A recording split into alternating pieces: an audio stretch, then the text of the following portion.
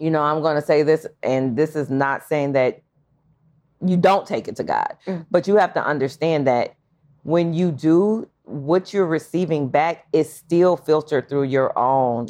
That's it. That's it. Limiting beliefs in your own narrative. You don't even speak that language. Hearing. Whatever's coming back to you, you don't even speak that language yet. Your consciousness is not there. Right. So taking it to God, he still has to be directly sent back to you, and you still are filtering it through your negativity or your, whatever narrative you have about yourself. So I think sometimes it has to be external. It has to be literally a person outside of your ecosystem, outside of your, your peers, things like that. You need to, once again, get some therapy. Yeah.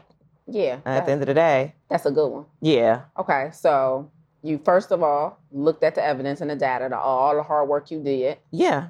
Secondly, therapy has really worked. Anything else you use to boost confidence? Just because someone can live with a disease doesn't mean they should. The overwhelming majority of prescriptions written today are written to treat lifestyle disease. Lifestyle disease is defined as conditions which can be attributed to the way in which a person lives. This includes things like physical activity, drinking, smoking, stress, the quality of our social connections, sleep, purposeful and professional alignment, and of course, our diet. But what if there was an alternative? What if before putting pen to pad, we had a comprehensive solution in lieu of pills and procedures? You are listening to the Plant Protocol podcast for current and aspiring health professionals who are done with simply managing chronic lifestyle challenges and are interested in taking a whole food, plant-based approach to combating them. I'm your host, Lisa A. Smith. It's time to come get this health. Hey, welcome back to the Plant Protocol podcast. Listen, if you guys have been following me for any amount of time, then I had a podcast called the Black Health Academy podcast for many, many years that I did with my best friend, Miss Get Fit with Jaye.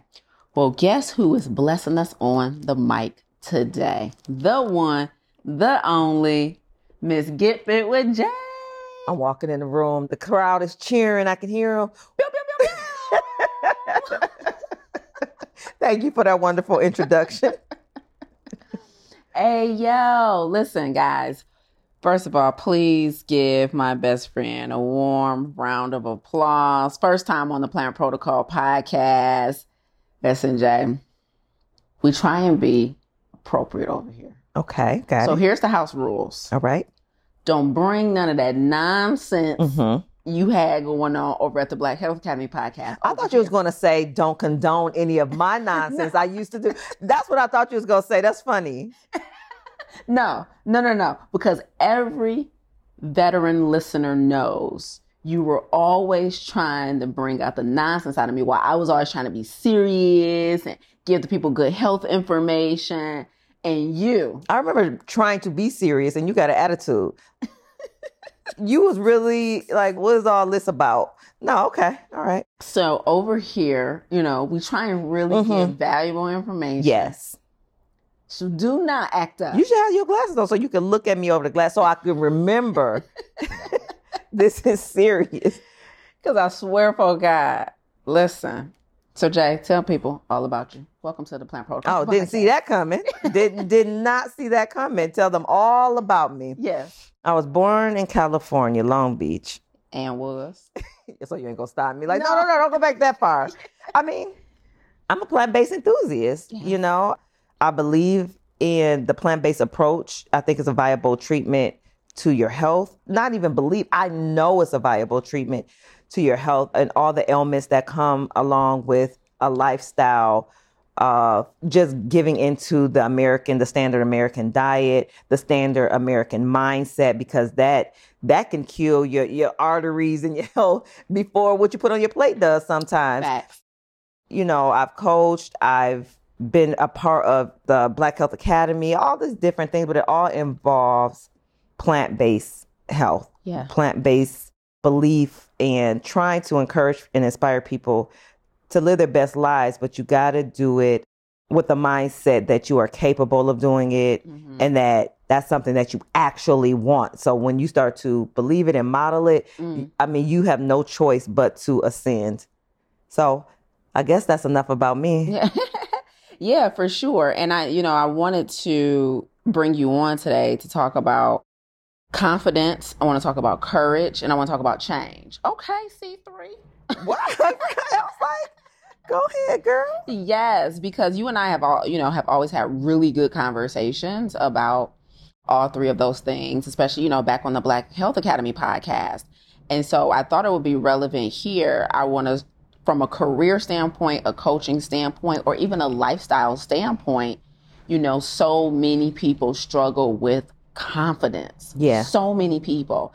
And so that's kind of what I wanted to dig into today, because a lot of our coaches struggle when people are, thinking about making it a career or trying to live it in an ecosystem where it's not quite accepted yet. So they're going to be the outlier for a while, right? So just having confidence in staking a claim in your personal choices, or having confidence in pivoting in your career, having confidence of publicly proclaiming a new identity for yourself, all that can be really hard. Right. Really hard. And so you and I were just a couple of days ago having a great offline conversation about confidence.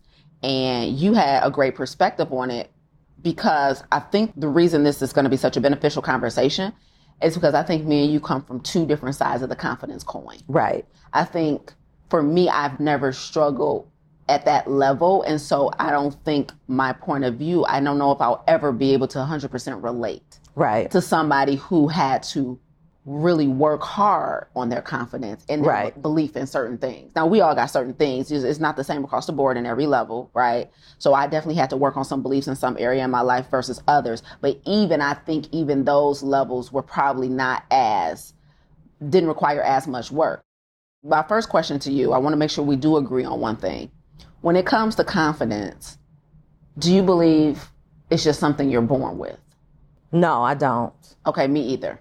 I don't believe that. But I do believe at an early age, your environment shapes the type of confidence you're going to eventually have or begin to have. Yes. I do believe that. Yeah. Whether it comes from your peers, your parents, right, or lack of peers, because sometimes we do things because of, and sometimes we feel and do things in despite of. Fact. So, I don't believe that when they say, nurture versus nature, I don't believe that it's like you were born with certain confidence level, but I believe like instantly, once you enter this world, your confidence immediately begins to become shaped by your environment. Yeah, I do believe that. I agree 100%. Before we go forward, we should probably set the scene for what's happening right now. I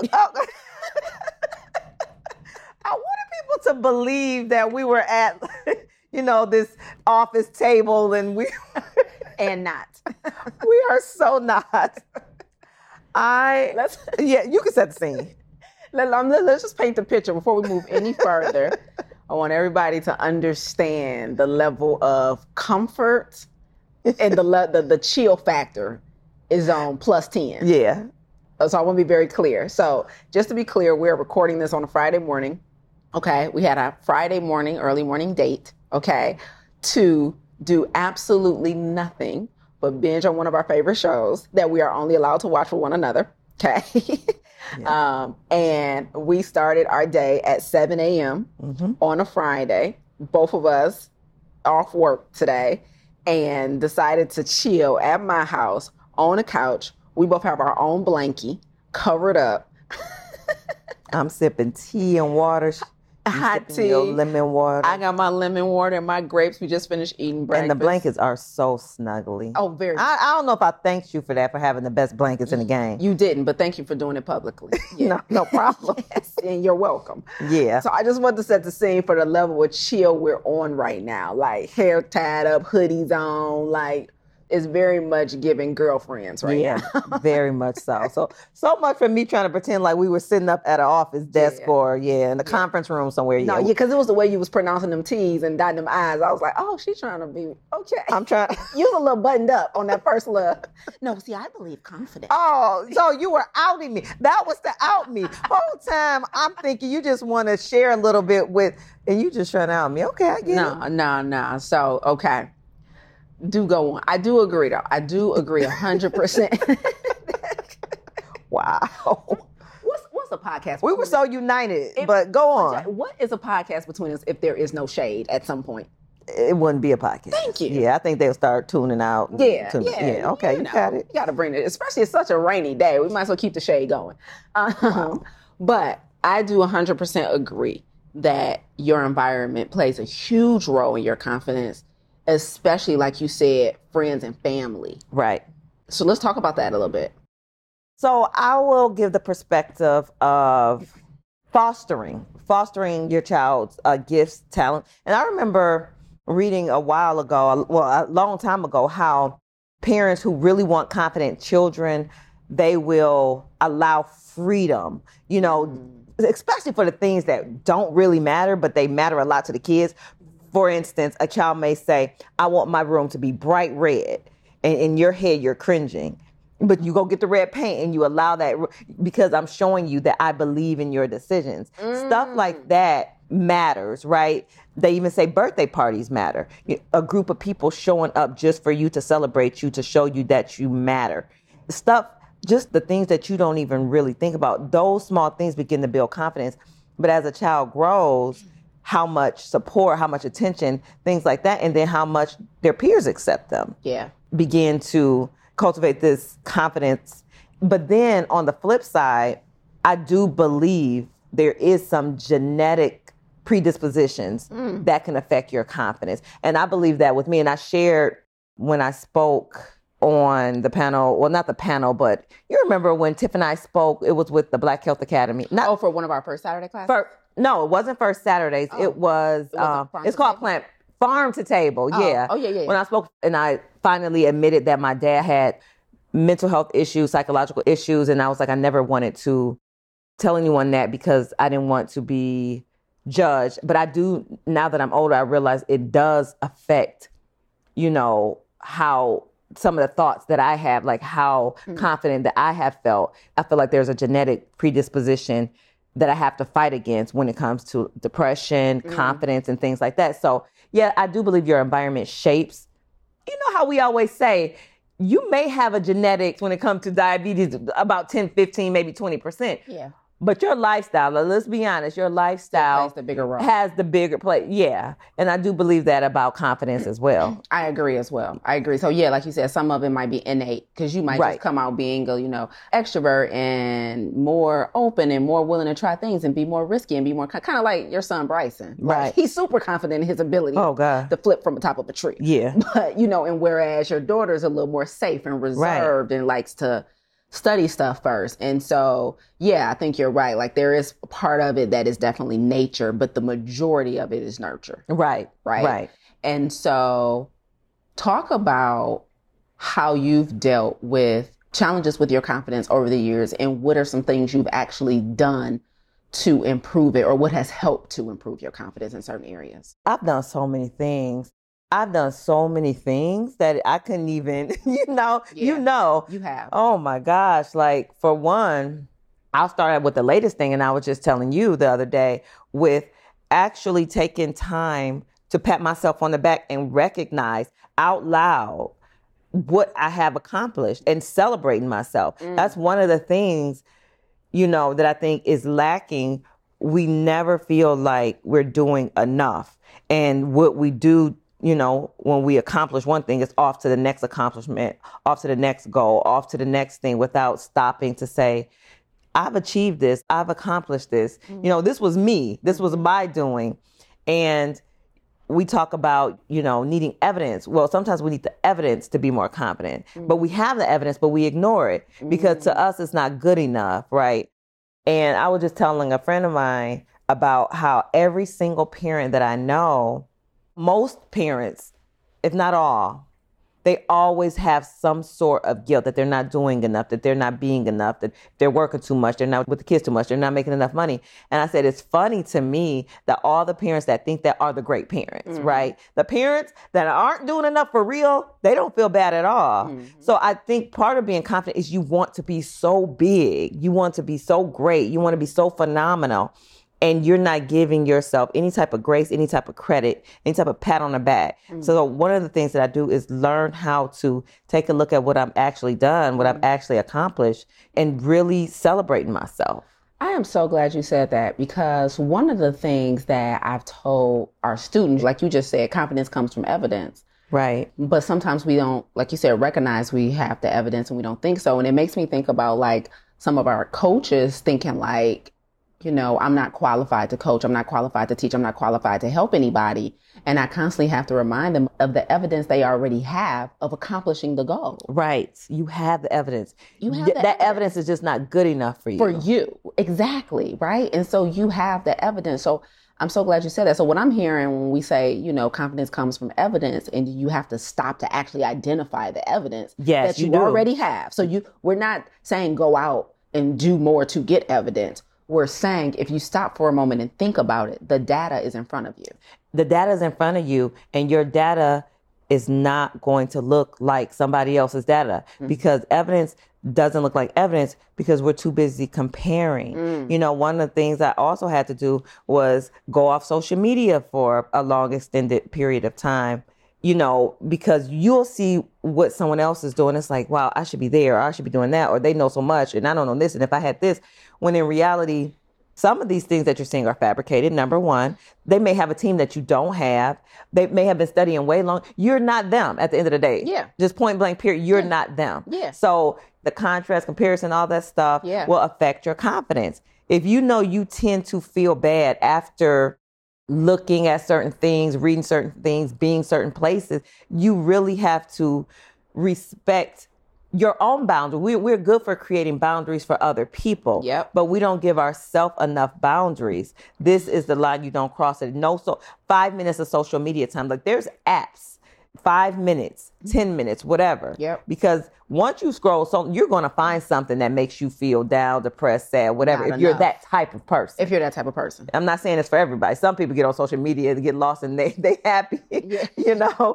But if you're the type of person, oh, look at, you know, her business is doing well, or look how much weight she's lost, or she's such a great mother, or he finished first place in this marathon, I can't even run. Whatever your thing is, and you tend to do that, then I would say eliminate social media. If it's not bringing you any type of satisfaction, you're not making any money, like you're not benefiting from it, you have to eliminate those things that are in conflict with you being a more confident person. 100%. But another thing that I did, you know, therapy, and we don't know this, a lot of us, that therapy is not just for trauma. It's not just for these life-altering changes. You know, it's not for these big, significant things in your life. If you're a person that lacks confidence, you might need to talk to an unbiased person. And I'm sorry to say that unbiased person may be absolutely no one in your life, personal life. Like they are all biased. They love you, but they are biased. So you need to talk to a professional. There's nothing wrong with that. I know we're getting more comfortable with therapy and talking about it, being open, but everybody's still not comfortable with therapy. No, they're not. And you're 100% right. It is just as good for preventative. It's preventative medicine, just like it's treatment. It is. Yeah, very much so. And I think one of the things I try and tell our students all the time in the plant protocol is when it comes to limiting beliefs, the best thing you could do with a limiting belief, because you know what I hate when people express some type of limiting belief, or, you know, are taking the time to be vulnerable and say they're not confident, they don't believe in themselves or whatever. I hate when we try and slap simple stuff on it, like affirmations, or just think differently, or just change the thought or whatever. Like that, it's, you know, like that is not going to uproot this deep-seated feeling of lack and inadequacy that one has. So what I typically tell people is the first things first is to get a second opinion. Treat it like a diagnosis. You know what I mean? Like you're diagnosing yourself as not enough. Okay. Okay. So, and you think you have evidence of it. Right. Right. So you're diagnosing yourself as not enough based on these things, right? Get a second opinion on that self-diagnosis. And that second opinion, one of the best places to get that is therapy, you know? And so I never forget when one of my first therapists, I went to her because of the issues with my dad leaving me. And I told her, you know, I think I have this thing called I'm not enough syndrome, and I just go after achievements, and no matter what, I don't take the time to celebrate because I'm just always chasing achievement because I think I'm just trying to do something to make him love me, and that's the only reason I'm successful. And she was like, but that's not it. I remember that. Yeah, she's like, you by default were always going to be successful. She's like, you are just, I always get remember the other day we were talking about words we get mixed up? Okay, so I get despite and in spite of mixed up. Me too. Okay. Like when I just said it a while ago, I didn't know if I said it right, but I was just like, whatever. Yeah, I had no idea either. But our listeners are pretty smart. They they picked up what you were that is something that I get mixed up all the time. All the time. Okay, so what I'm trying to say is she said you were always going to be who you are, and you were always going to be a higher achiever.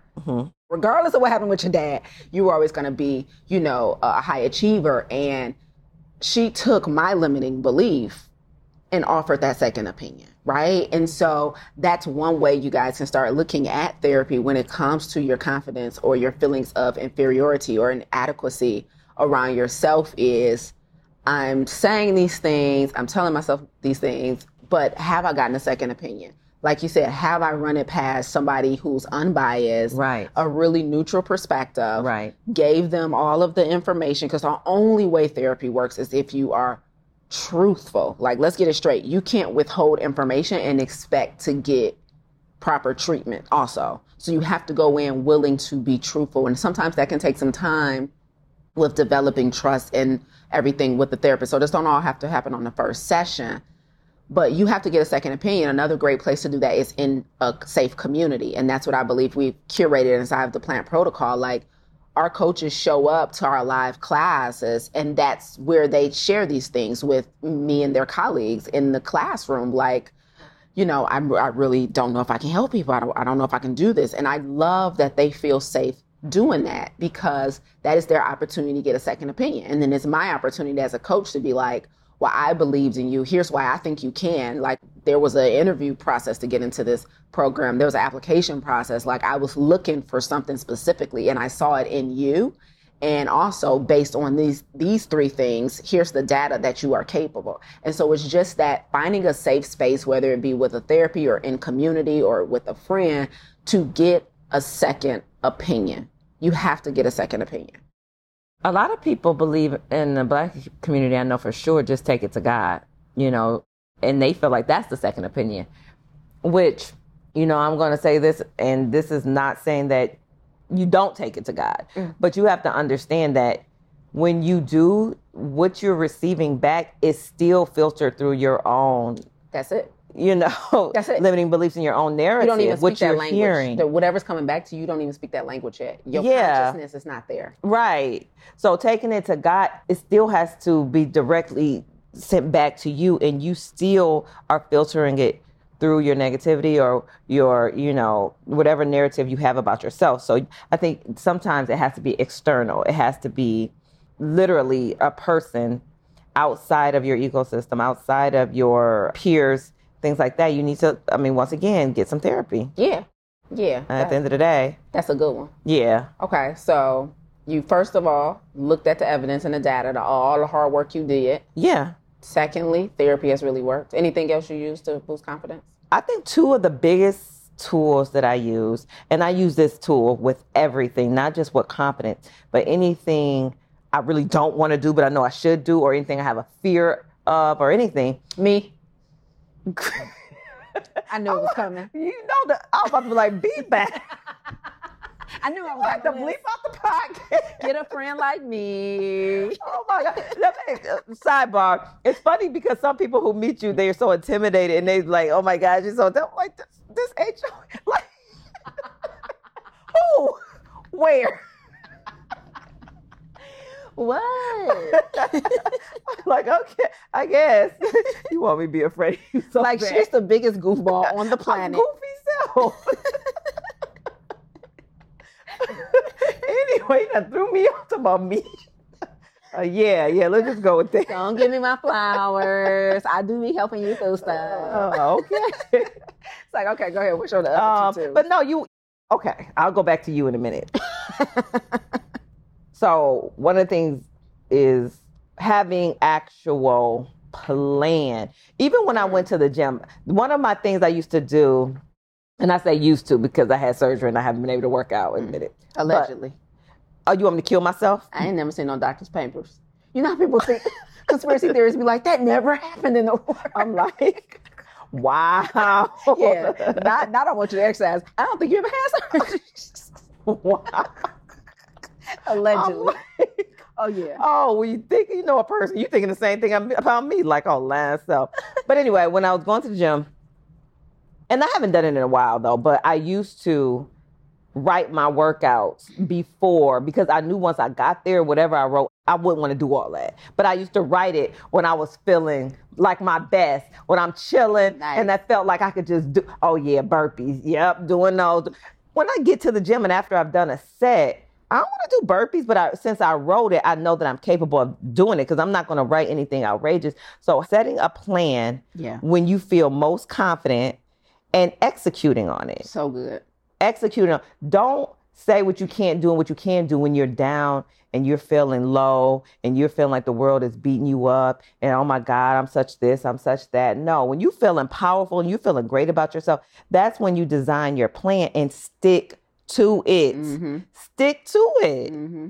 You know, don't look, oh, why did I say that? Or why did I write that? Or why? No, you wrote it. So you know you're capable. Mm-hmm. Your mind is just lying to you right now. Mm-hmm. Like, sidebar, you know, depression and anxiety and fears, it will tell you so many lies about yourself. That's a fact. It will tell you, it's called cognitive distortion, where, I mean, you will feel like people don't love you, people don't like you, your work is not good enough, your body is so ugly, even though just last week you thought you was just it. But when you start having hormonal changes or going through certain things, distortion in the way you think happens. So I want people to understand that your confidence may be lacking because of the grief, the guilt, the depression, all that different stuff will distort your confidence in the way you think and the way you feel about what's happening to you in your life. So good.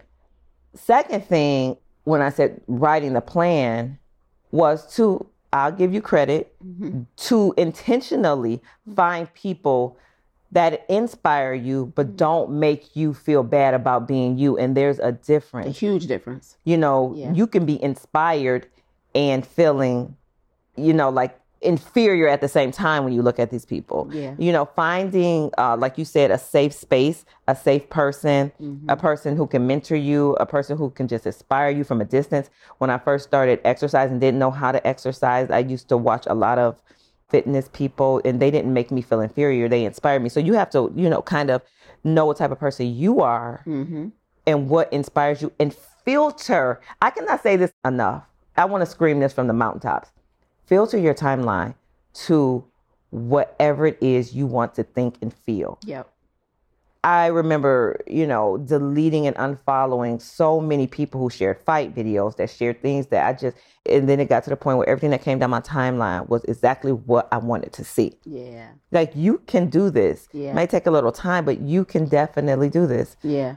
Curating your ecosystem, be very intentional, like on and offline. Like, we tend to do it offline. Like, oh, no, I want to be around certain energy, blah, blah, blah. But that energy is online as well. And so filtering that energy, I think those are some really good tips. Making a plan when you are in a good place. Right.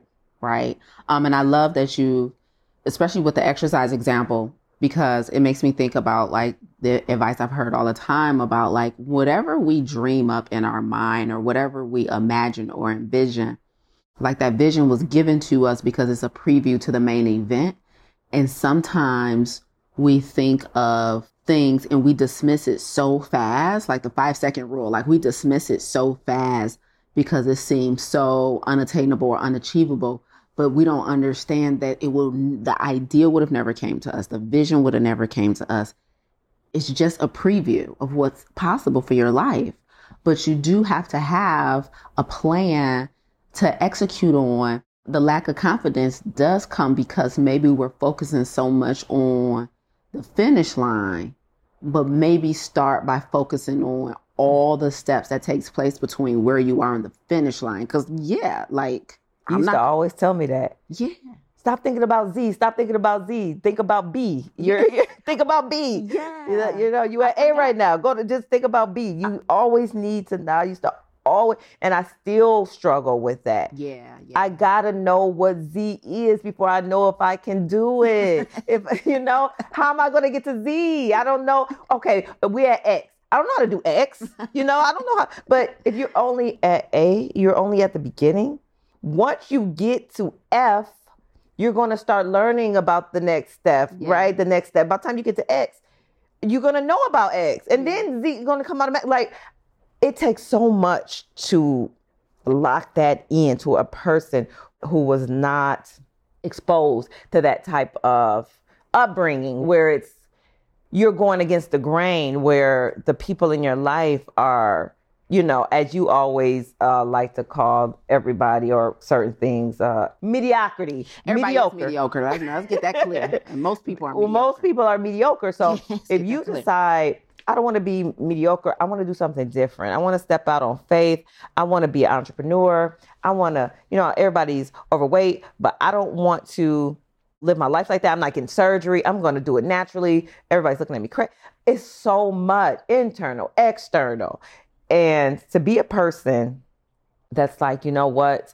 I have this much confidence in myself. It does take work. And I think that's what we need to understand is that confidence doesn't just come because you want it to. You don't just wake up in confidence. It's just there waiting on you. You have to, just like happiness, you have to fight for it. You have to fight for confidence.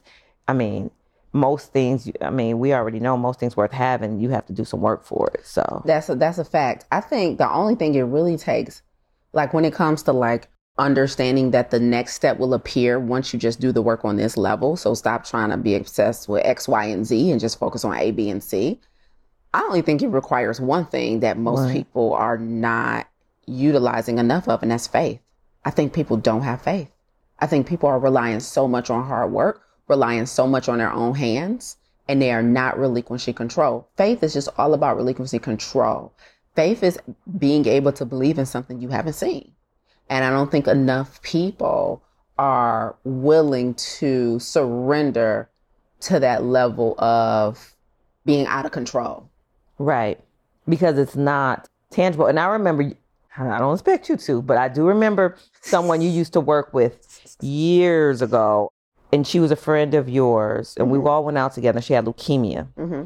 And I remember her saying that everybody, she was young too, 21 or 22 or something like that. I definitely don't remember. Wow. And I didn't know her, but she was just, being kind of, transparent. And she was saying she hates how everybody in her life wants her to have faith and, trust in God. She said, I want something tangible. Mm-hmm.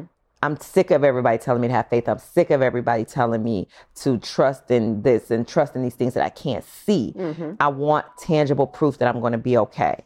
Mm-hmm. And I felt that. Mm-hmm. I felt that. And I feel it now when you say have faith.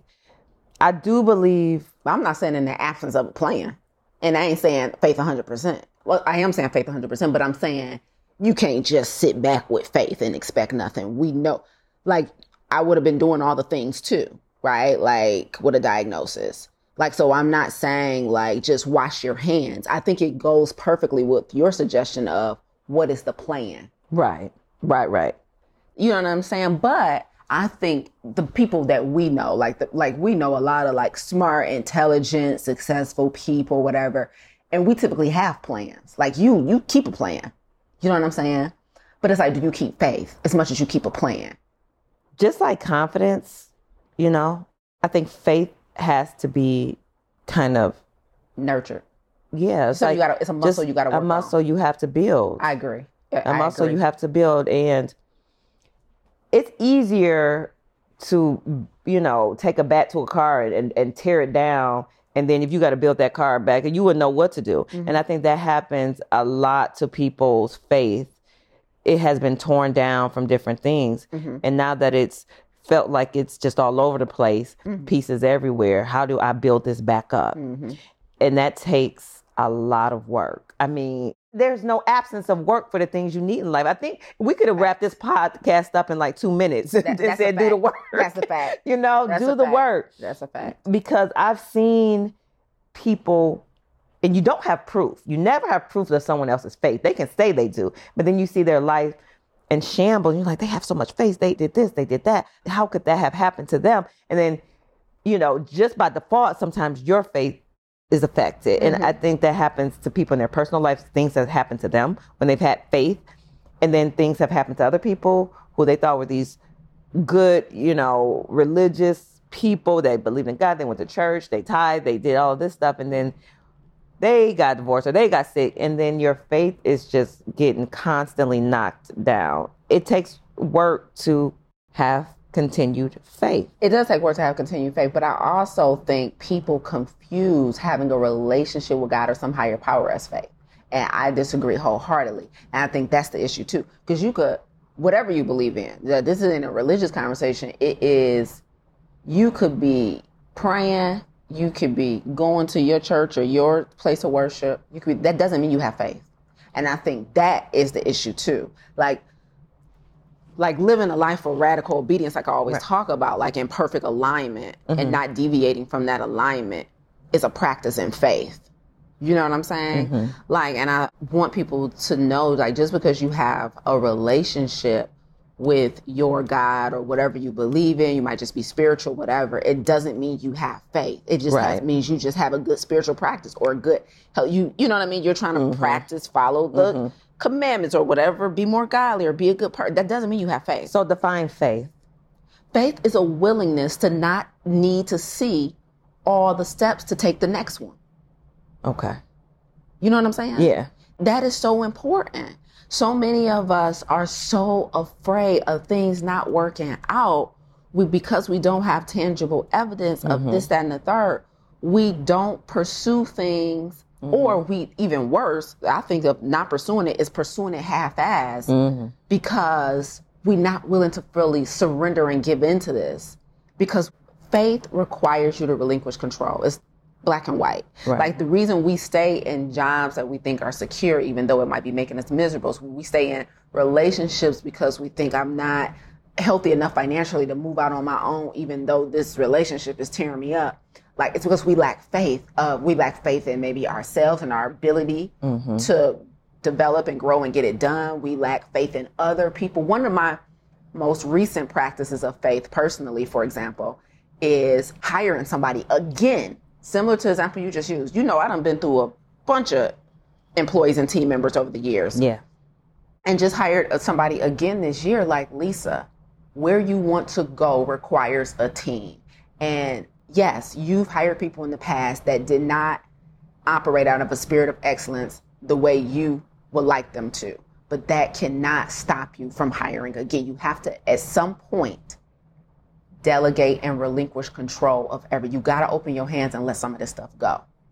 That's faith, right? So I'm giving over parts of my business. And it happened last night. Like, Jay, I was messaging my assistant last night because there was this gig we're going after. And I was in my head assuming that she didn't even do it. And so I started typing out the question, like, did you submit this application? And then when you submitted the application, make sure you follow up with the lady who told us that she was going to recommend me. Like, did we do all that? And so I was typing the question as if it didn't get done. And something told me to stop. And I went back and looked in our system that we use to keep track of tasks and stuff. And she had did it. I went into the email, look at the sent messages. She had sent the email to the lady just like I would have. Everything was done. And my heart started beating at how much I almost doubted her from the beginning of the conversation before. You know what I mean? Like, cause like, I'm like, wow, she did everything that I would have did. You know what I mean? And she did it the way I wanted her to do it. And I was like, Lisa, you have to, okay, this is it. This is your point to prove that you have faith. You can't be like, well, me hiring somebody was having faith and then I still try and micromanage everything and still try to do everything on my own. And so it's just that. It's like, and I got a relationship with God. I'm in church every time, but that doesn't mean I have faith. Faith is a practice. Right. It's a muscle, and it's something that you do or to relinquish control so that you can get more of what you're asking for. You know how you always talk about, like, when it comes to giving and money, like the more you give, the more you receive. And we have like all these great stories about that. But it's the same with everything in your life, like relinquishing control when it comes to your business, relinquishing control when it comes to your kids, relinquishing control when it comes to all these things. It's not just your money.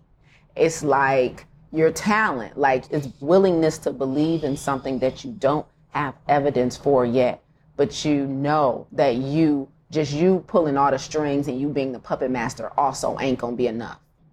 Okay. I got it. You can relax your shoulders, honey. Relax. I done set up. You done set up. I mean, back straight as a board.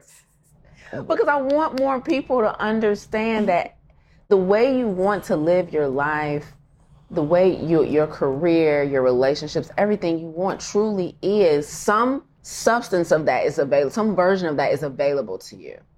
I think to add on to that, to piggyback off of that, to free up the space to get the faith, I think we have to get rid of some of the things that we have to control. Because sometimes we have things in our lives that we can actually do away with. That you have people in your life that you have to micromanage because they ain't never doing right. And sometimes you're controlling just too much. Yeah. So maybe if you not even relinquish, like I had to say get rid of some people, some things. Yeah. Just the extra baggage that you have to control that you don't necessarily need in your life. It will free up. I'm not even talking about actual time. I'm talking about like that mental capacity. 100%. But now you getting touchy now, because this talks back to what we were saying before we hopped on a podcast.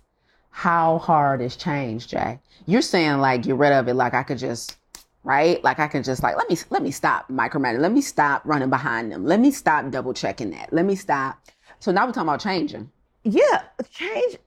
I think it depends on the type of person, because I've been working really hard, and it's going to be the exact opposite of the advice I just gave. Oh, okay. But here I go. I've been working really hard and not just letting people just walk out of my life. Mm-hmm. Like they got to, call me or forget them. Like, so just a couple of days, was it yesterday? I got into an argument and they said some things to me that I didn't like. I said some things to them that they didn't like, and they basically was like, you can go about your business. And we got off the phone. I sat there, and then I was like, let me call them back. You don't know how much that took. Yes, I do. I was like, let me call them back, because it does not have to go this way. We need to just talk about how we feel. Yeah. That has been something I've been working on. At my age, even if a relationship does end, why can't it end amicably with us both?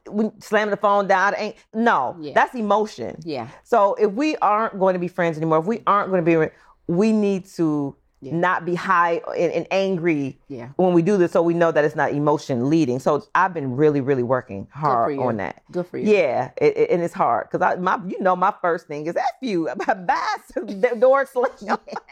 Get the stepping in. And won't lose a wink of sleep. I'm talking about might sleep better. Okay? But no, I don't want that no more. I want that's emotional intelligence. I'm proud of you. Thank you. That's super mature. Thank you. Yeah, that's and really it's real work. And I physically felt the work, the mental, you know what I mean? Absolutely. But making those decisions, they are everything to me. I don't know how people are about writing stuff down or deciding something for themselves. But when you decide something for yourself, just give all you have to achieving it and maintaining it. That's tough, Jay. Change is so hard for people, even if we're changing from a dysfunctional situation. Yeah. Like, I know this isn't good for me, but I don't know how to stop doing it. Like, I don't know how to stop hiding. I don't know how to stop being behind the scenes. I don't know how to stop micromanaging. I don't know how to stop, like, I don't know how to stop eating this crap. I don't know how to stop being sad. I don't know how to stop being scared.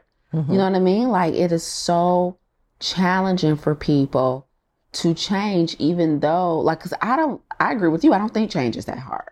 No. But like you said, it might just come down to who we are. I do think change is hard, but I think you got to be the type of person who don't mind doing hard things. That's the thing. Like, so change is hard. Like, for me, making that phone call was hard. Right. Okay. So change is hard depending on your relationship with hard things. Right. You know what I mean? I remember you talking about your workout was hard. Like, you walked out the gym thinking everybody was supposed to give you a standing ovation. And was. It was a hard workout, but you don't mind doing hard things. That's the thing about it. Yeah, it's hard. Yeah. Yeah, it's hard to go from eating meat and no cheese to, like overhauling your whole, that's hard. Mm-hmm. But what's wrong with doing things that are hard for you? That's the part we need to talk about. Like, what's wrong with turning on the camera and showing up and doing a video and stating your perspective? Right. It's hard, but what is your work on your relationship with hard things? So how does one do that? Do we do hard things privately first? Like, how does one work on, because, like, for example, one of the ways I tell people to start working on getting closer to living a life of radical obedience is be obedient with the tiny things. Like that friend that crosses your mind and you don't call them, and then they call you 2 days later and you be like, oh, I was just thinking about you. You were disobedient when they crossed your mind. So that's a small thing, like something like that occurred to you to do, and then you delay it or you don't do it, and then something happens showing that you should have did it. That's a lapse of obedience right there. Yeah, but I wouldn't start there if I was trying to get people to have a better relationship with doing hard things. No. I'm using it. I'm saying neither. I'm saying I'm giving an example of a small thing you can do to get closer to being radically obedient. That's an example of obedience. Right. And I'm saying, so when it comes to doing hard things, where can somebody start small to get more comfortable with doing things that makes them so uncomfortable? I agree with you with doing the small things first. What I would do is small days first. You know, don't eat meat for 2 days, like, or one meal out of 2 weeks or something like that. But you got to start with you can't be indiscriminate about everything you do and just let life just pull you around like a dog on a damn leash. Oh, dang. I almost got to the podcast. You almost made it. It's all good. Well, welcome to the Black Health Academy podcast, people. It's no longer the Plant Protocol podcast. I almost made it. Eventually converted back over to the ghetto. Right. Talking about the ghetto. But, you know, it's just getting just pulled around. What direction I don't have a choice. I'm getting pulled this way. You a victim in your own life. You a victim in your own life. Like, you ain't in control of nothing because everything scares you, make you uncomfortable. You can't speak up. You can't stand up for yourself. You can't do hard things. You're afraid of trolls on the internet. You're afraid of rejection. You're afraid of failure. So at that point... Afraid to go to the gym because everybody looking at you. Yeah, you're afraid to say no to the mac and cheese because the whole family gonna tell you don't want to be the health nut. So I'm just gonna go along and put this junk in my body that I know is gonna inflame me, make my stomach hurt, make me feel bad. Like, you afraid of... I'm afraid to say I'm gonna go on vacation, not drink. I'm afraid to go on vacation and say I'm not gonna eat any type of junk. I mean, we can't live our lives like that. And now you're a victim of your own life. Yeah, your own choices, your own circumstances, and you're also a victim of familiarity in the path of the least resistance. So. The path of the least resistance has been taking people out since 1900s. The ghetto. Every time we talk like we back on the Black Health podcast. The ghetto. Oh, that's the type of thing music.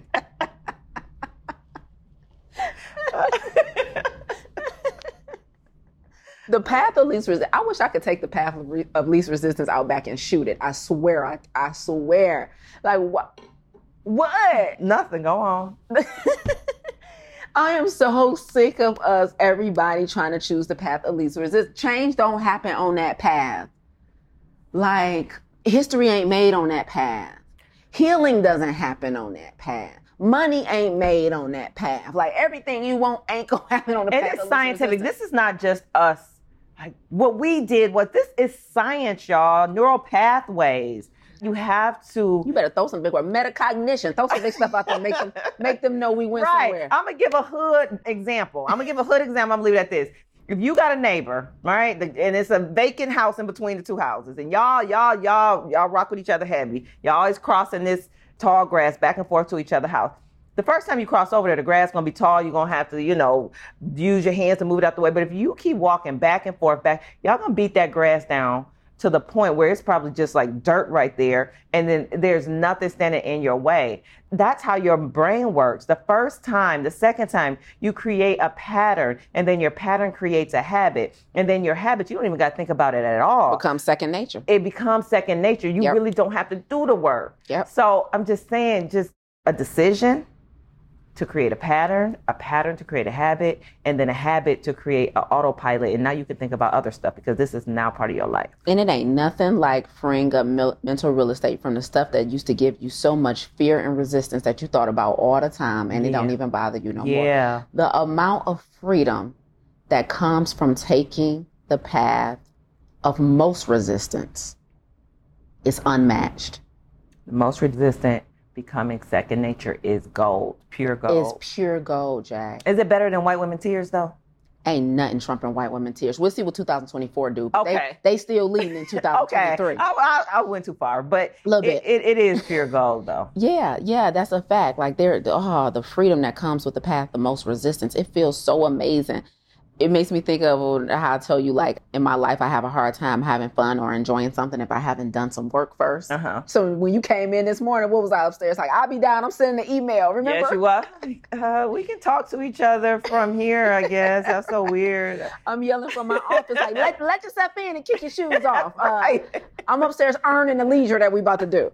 So, but yeah, the path of most resistance, it will give you a lot of freedom, but it does take confidence. It does take courage, and it does take change. You done good. We might have you back on. I don't know. I'm gonna see what the people say. See what the people think. All right. I tried to. I mean, first I was too stiff. Then I'm cussing. Then you was too loose. Yeah. We'll see what happens. Yeah, nah. Let them decide. Y'all let us know, y'all. We're gonna give her a second chance. They're gonna probably be like, we hate you. We don't even want to hear you no more, Lisa Solo. Lord, she probably gonna take it over. We'll see what happens. Listen, guys. Please do yourself a whole favor. Click the link in the bio and check out the Plant Protocol. If you're interested in taking your plant-based lifestyle and turn it into a coaching business, a health coaching business, then do yourself a whole favor. Click the link in the bio and apply and or get on the wait list for the Plant Protocol. And we just recently introduced to provider training as well. So if you're a health professional who's interested in learning nutrition and lifestyle science to integrate into your current career, but you're not necessarily interested in starting your own coaching business, then we just recently introduced the Plant Protocol provider training. So you can definitely email us, admin@theplantprotocol.com to learn more. Until next time, y'all, take care. You tuned in today because, like me, you're a disruptor. You're passionate about health and you have firsthand experience of taking a whole food plant-based approach to combating chronic health challenges. You want to see lifestyle and dietary modifications become the norm in the way in which we practice healthcare. However, you need mastery around nutrition and lifestyle science, a better understanding of behavior change to improve client compliance, and confidence in your ability to effectively coach clients to adopting those lifestyle modifications. You need the Plant Protocol. Visit theplantprotocol.com to apply, and let's work together to improve the way in which we care for our most prized possession, our health. Thank you so much for listening today. If you enjoyed what you heard, please consider rating and reviewing this podcast. Until next time, remember, radical obedience is still undefeated. Stay obedient.